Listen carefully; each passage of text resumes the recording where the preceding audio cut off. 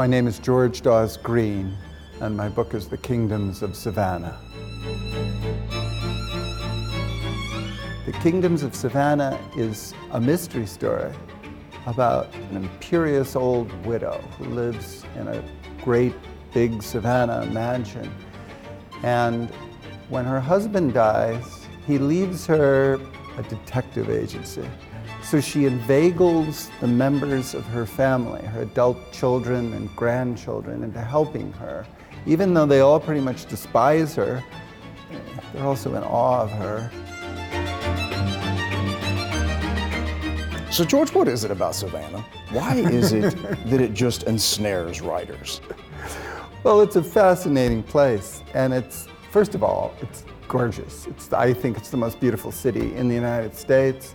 It's all those live oak trees and the Spanish moss and the vines and the vine flowers and the fragrances and the gorgeous buildings with their towers and their turrets and the mystery. And beyond that, it's always had a big streak of evil.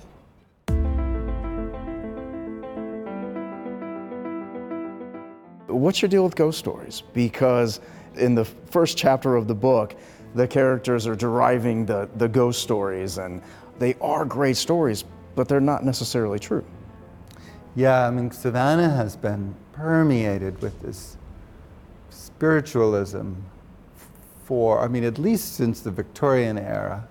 We would often have séances.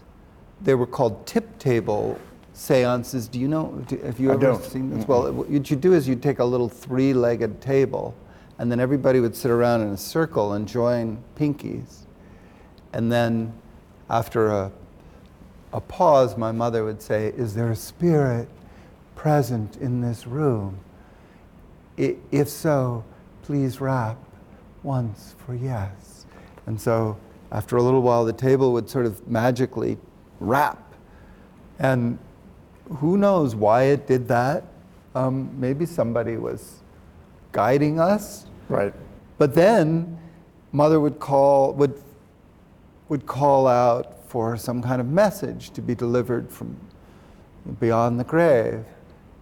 And usually we had the sense that it was Big Inez, my great-grandmother, who was telling us something, but the messages take a long time because you have to go through the alphabet. A, B, C, and then finally you get to W and it raps. And then you're like, all right. And then all the way back to the beginning. So I'd be sitting there, and it was very hot in this room. Right. And then finally a message would emerge, which never particularly made any sense to me. I remember one time the message was, "Wrong direction."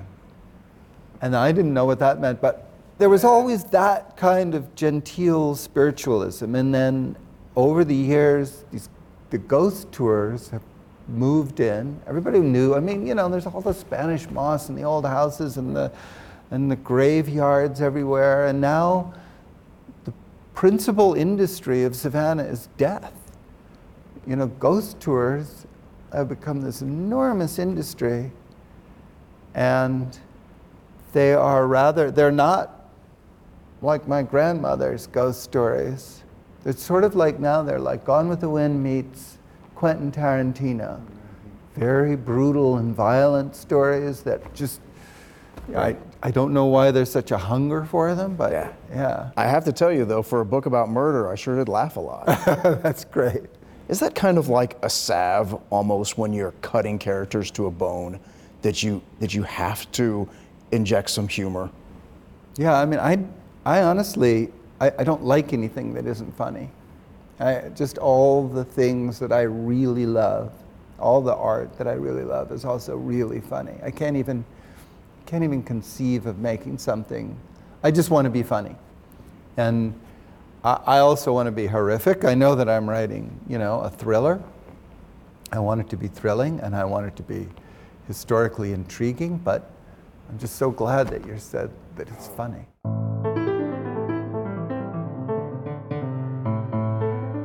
So the Kingdoms of Savannah, is that a concept that's real in the city? Savannah has these neighborhoods or realms. And you know, Savannah's a pretty small city, you know, it's a couple 100,000 people. And so for such a small city to have so many different areas and neighborhoods, all sort of jam-packed. You know, there's extremely wealthy, old money neighborhoods, and then there are several old black neighborhoods, there are the gay neighborhoods, and so, you know, you've got all these different kind of neighborhoods, and they've all somehow worked out how to live together. And so I like to think of it as a aggregation of little kingdoms. I've never been to another city in the world that has as many odd little kingdoms as Savannah does that's so small. Because it's so small, so compact. Right, and so we just think of it as, oh, this is just a little town. You know, and it has some little town politics. But then it's got all these worlds.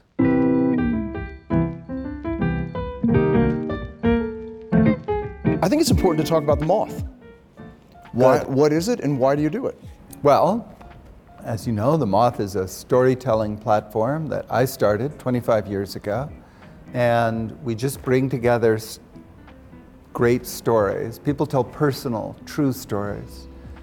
People said, we got to keep doing this. Let's just do it. And then we started going out to bars and doing it. And then we started a podcast, and we started to do other Moths in other cities all around the country, and it grew and grew. And now the Moth is all over the world.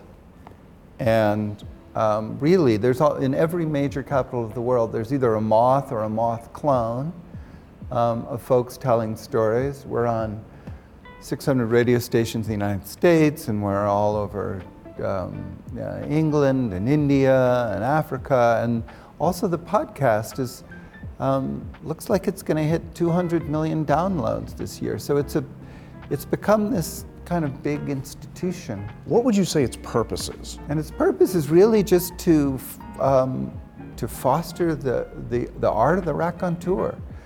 I just remember when I was a kid, when my dad's friends would come by and they'd stay up all night telling stories. And they just told these great stories, and I don't know when it came. I remember a couple of TV shows that I saw. Dick Cavett used to have some great raconteurs who would come in. And you know, it's kind of a long story of how it occurred to me that it would be fabulous to have a night of just people telling stories in that sort of casual way. Right. Not scripted. Right. Just the sort of stories that you might tell around a campfire. And it's interesting, when we tried it, it immediately took off. Like, everybody thought, oh, this is something that we should have. The art of the raconteur is a genuine art. And then, you know, it spread around the globe.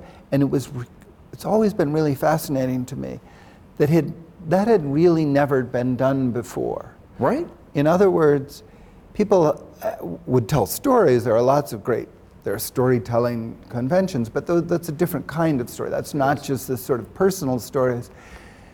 And why nobody had ever thought of putting those on a stage?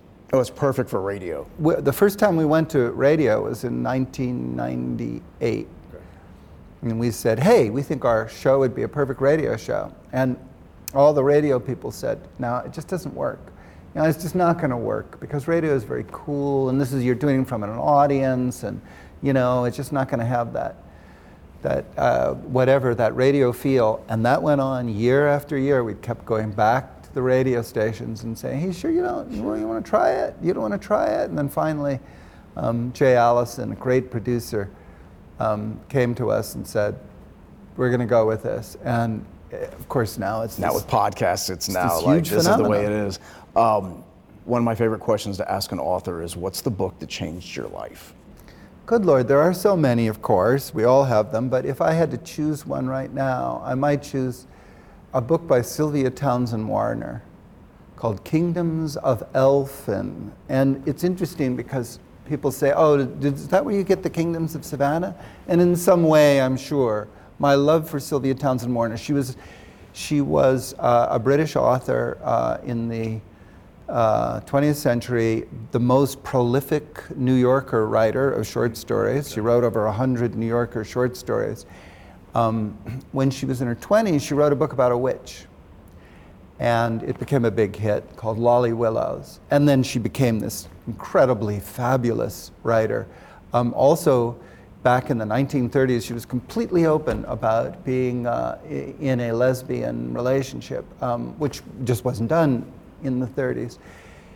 In her 80s, she wrote another book that was sort of fantastical. It's a book about elves, but they act just like human beings.